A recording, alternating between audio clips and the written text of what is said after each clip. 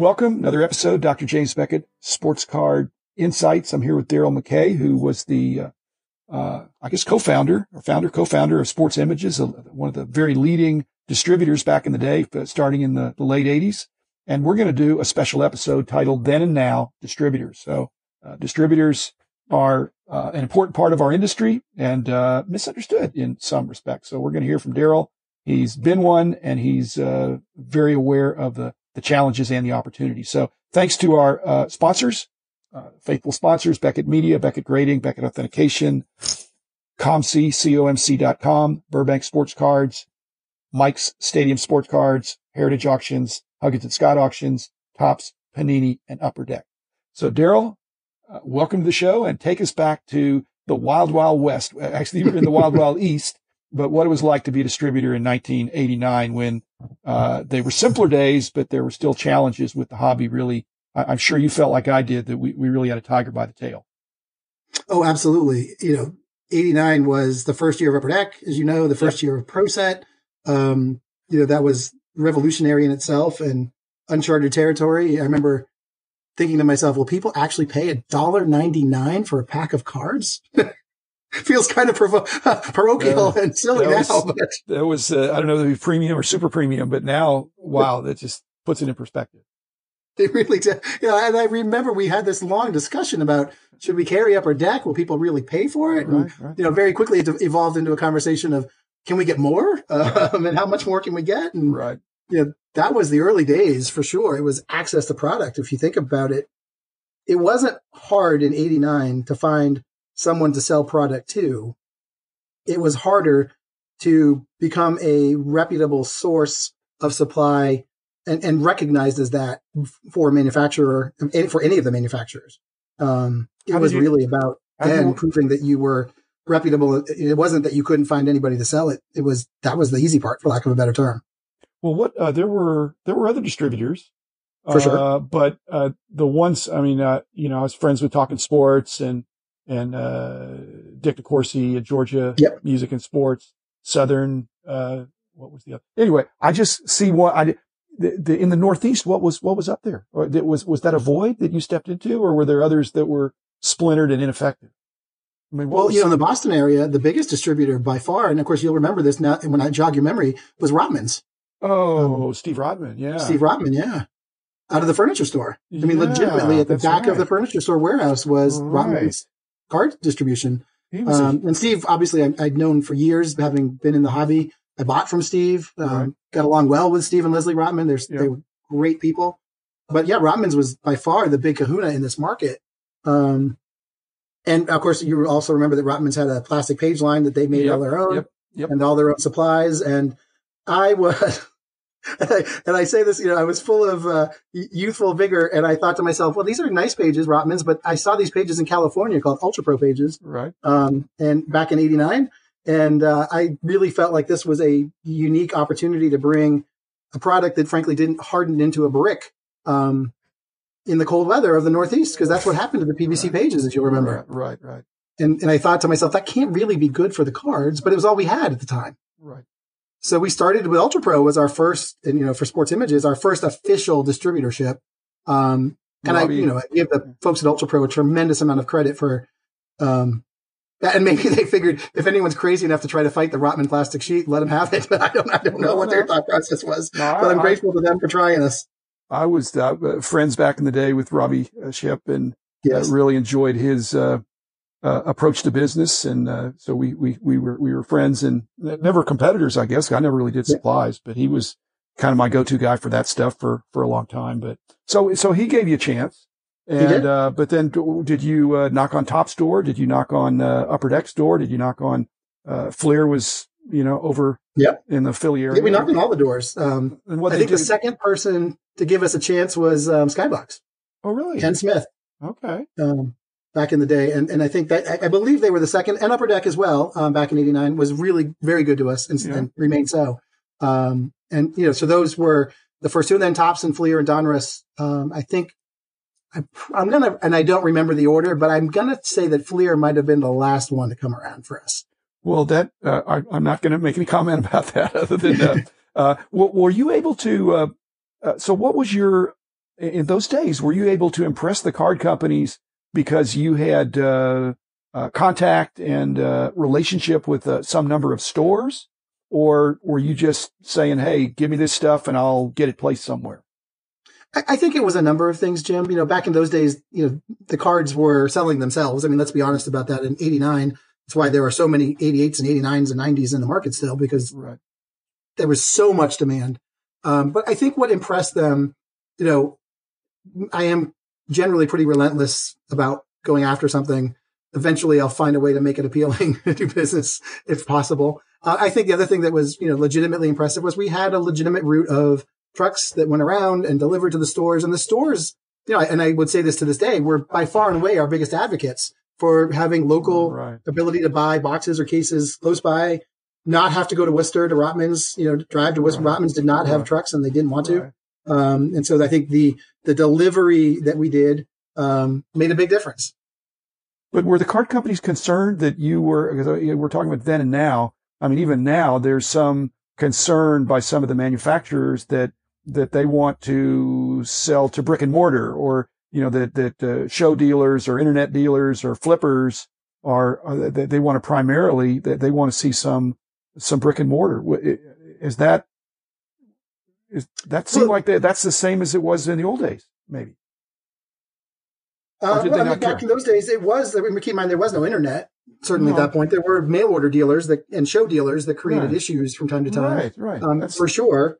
But it was nowhere near what it is today that distributors have to deal with, or that, I was dealing with back even in, 10 years ago, in terms of the voraciousness of competition. But yeah, they definitely liked that we had stores, and stores were the primary seller and purchaser of this product, for sure.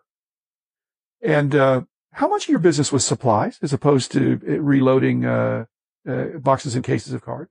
Was it a substantial amount? I've always, it sounds so dorky, but I always loved the supply business because I always viewed it to be the downstream add-on revenue opportunity. And, cards were, for us, typically a relatively low margin business because they were pre-priced. Back in the day, 99 cents a pack, or, I guess the Upper Deck came out at 99 at that point, tops was 50 cents. Yeah. And then they quickly went up to $1.99. But, they were often pre-priced on the box or the pack. And so everybody knew what cards cost and everybody knew what cards sold for. And they got to be a lower margin business throughout the late 90s and early decade of the 2000s. But, it was never typically a high margin business until the cards had sold out by the manufacturer. And if you were truly distributing product, and I believe this to this day, then you sold it and then you rebought it and you put a markup on it, but you didn't hold back cards. At least let me say it this way. I wasn't smart enough to think about it back in those days. Well, you sold it, you went and tried to get more. And then eventually the card company said, no, there is no more. And you went, oh, I guess I should have kept some, but I didn't, because if you could sell more, you kept selling more. Well, it's so counterinstinctual to be in a business where the inventory can be appreciating rather than depreciating. And that was the case through a lot of those years. Now, it wouldn't be true of supplies, obviously. Yeah. But although just to get a dig at the PVC crowd, talk about a depreciating inventory. That was a walking liability, that I think if you find cards in those kind of sheets now, they are petrified. Oh, yeah, you're right about that. I mean, the PVC stuff, and if they were autographed cards, they're no longer autographed. Well, the plastic is autographed. Right, exactly. That was actually my big, well lubricated. Pitch. Yeah. That was how I started out. I walked around with autographed pages. You just put them out in the sun?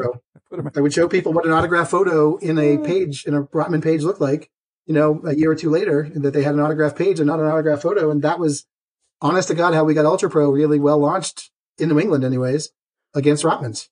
Okay, then and now, what was the biggest challenge for distributors back in '89, and how is it similar or dissimilar to what do you think it might be now? So I think the things that are, were similar then that are similar now is having that relationship both with your customer and your supplier, in this case, the card companies, or, the ancillary supplies and that kind of thing. That if you didn't have a legitimately strong relationship, you probably didn't have access to the products that you and really your customers needed. And if you didn't have a good relationship with your customers, they weren't there to support you on promotions and things that were needed from time to time to drive sales. And therefore you couldn't deliver for the companies that were counting on you to deliver. So, I think the thing that is still true, no matter what period of time we're talking about, it's a relationship. Well, you mentioned that you're in your, we are your resource, your current endeavor in helping other entrepreneurs, other businesses be successful, and including several in this industry. You say there's a networking aspect. I mean, all businesses, pretty much all businesses have a people aspect. And in this industry, it's very important. You've got to connect the buyer to the seller, and Absolutely. the intermediary is an important part of it. So No, absolutely, yeah. Yeah, it's also what have you done lately kind of a thing. Did you ever help these card shops to did you consultatively advise them to order less or more of a certain product? Because sometimes card shops would get greedy is too simplistic, but they would just want to overorder. Did you allow them to do that? Or did you have to do allocations and say, look, you've got a small shop in a small town, and this is going to be a good product, but you only have 100 customers, so you don't need 100 cases. For sure. I mean, the allocation part of the business is apparently, I'm told, still very true today as it was then. I definitely, I can't say I talked to every single customer because none of us have a crystal ball that foretold the future flawlessly. And I'm sure there are many examples that customers would remind me of where I did not talk them down off of their order. Yeah. But I know that I spent a lot of time, I've always viewed it as I'd like to have a store be in business for the long haul because it is much easier to maintain a business relationship that is ongoing than starting a new one every 5 months because that one went out of business. So I always had the belief that keep your customer in business, let them come back for more. And as I would always remind people, if you miss out on something and it goes up, well, it means it's a good product. And even if you pay more, you'll sell it for more. So it's still okay to miss out on something that gets hot. Really the best case scenario, to be honest. If everybody buys more than they need or even exactly what they need, then they're less likely to ever find a secondary opportunity to sell it for a higher price.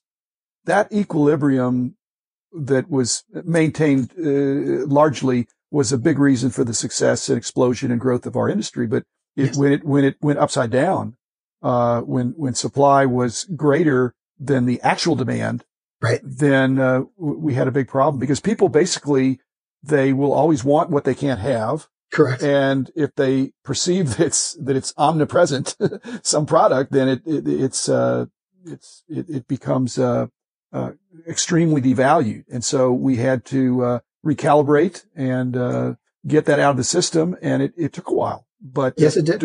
Distributors were in there, and now we're heading into a period, I think, where it's similar in that people, when the latest hot product comes out, they will want everything they can get, and as long as there are end users, and product is being broken and appreciated, not appreciated in the financial sense, but just that it's wanted, and not just for the investment, but it's something that's wanted, then that's good. So, we're out of time again, Daryl, but, any final quick question for me or cause you're doing some consulting. You told us about that in a prior episode, but, I think being a distributor is tough. You did it well.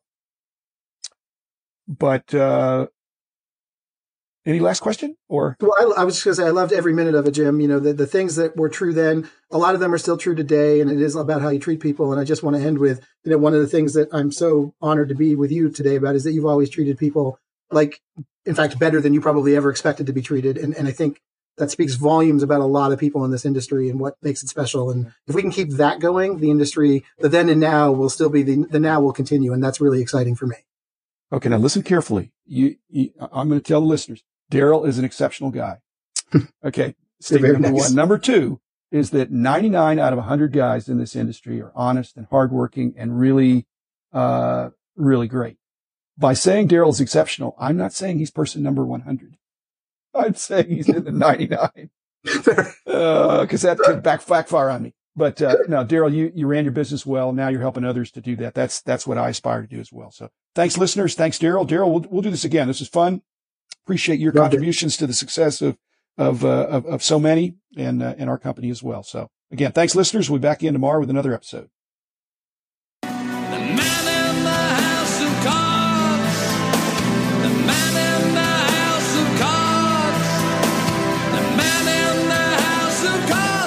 Is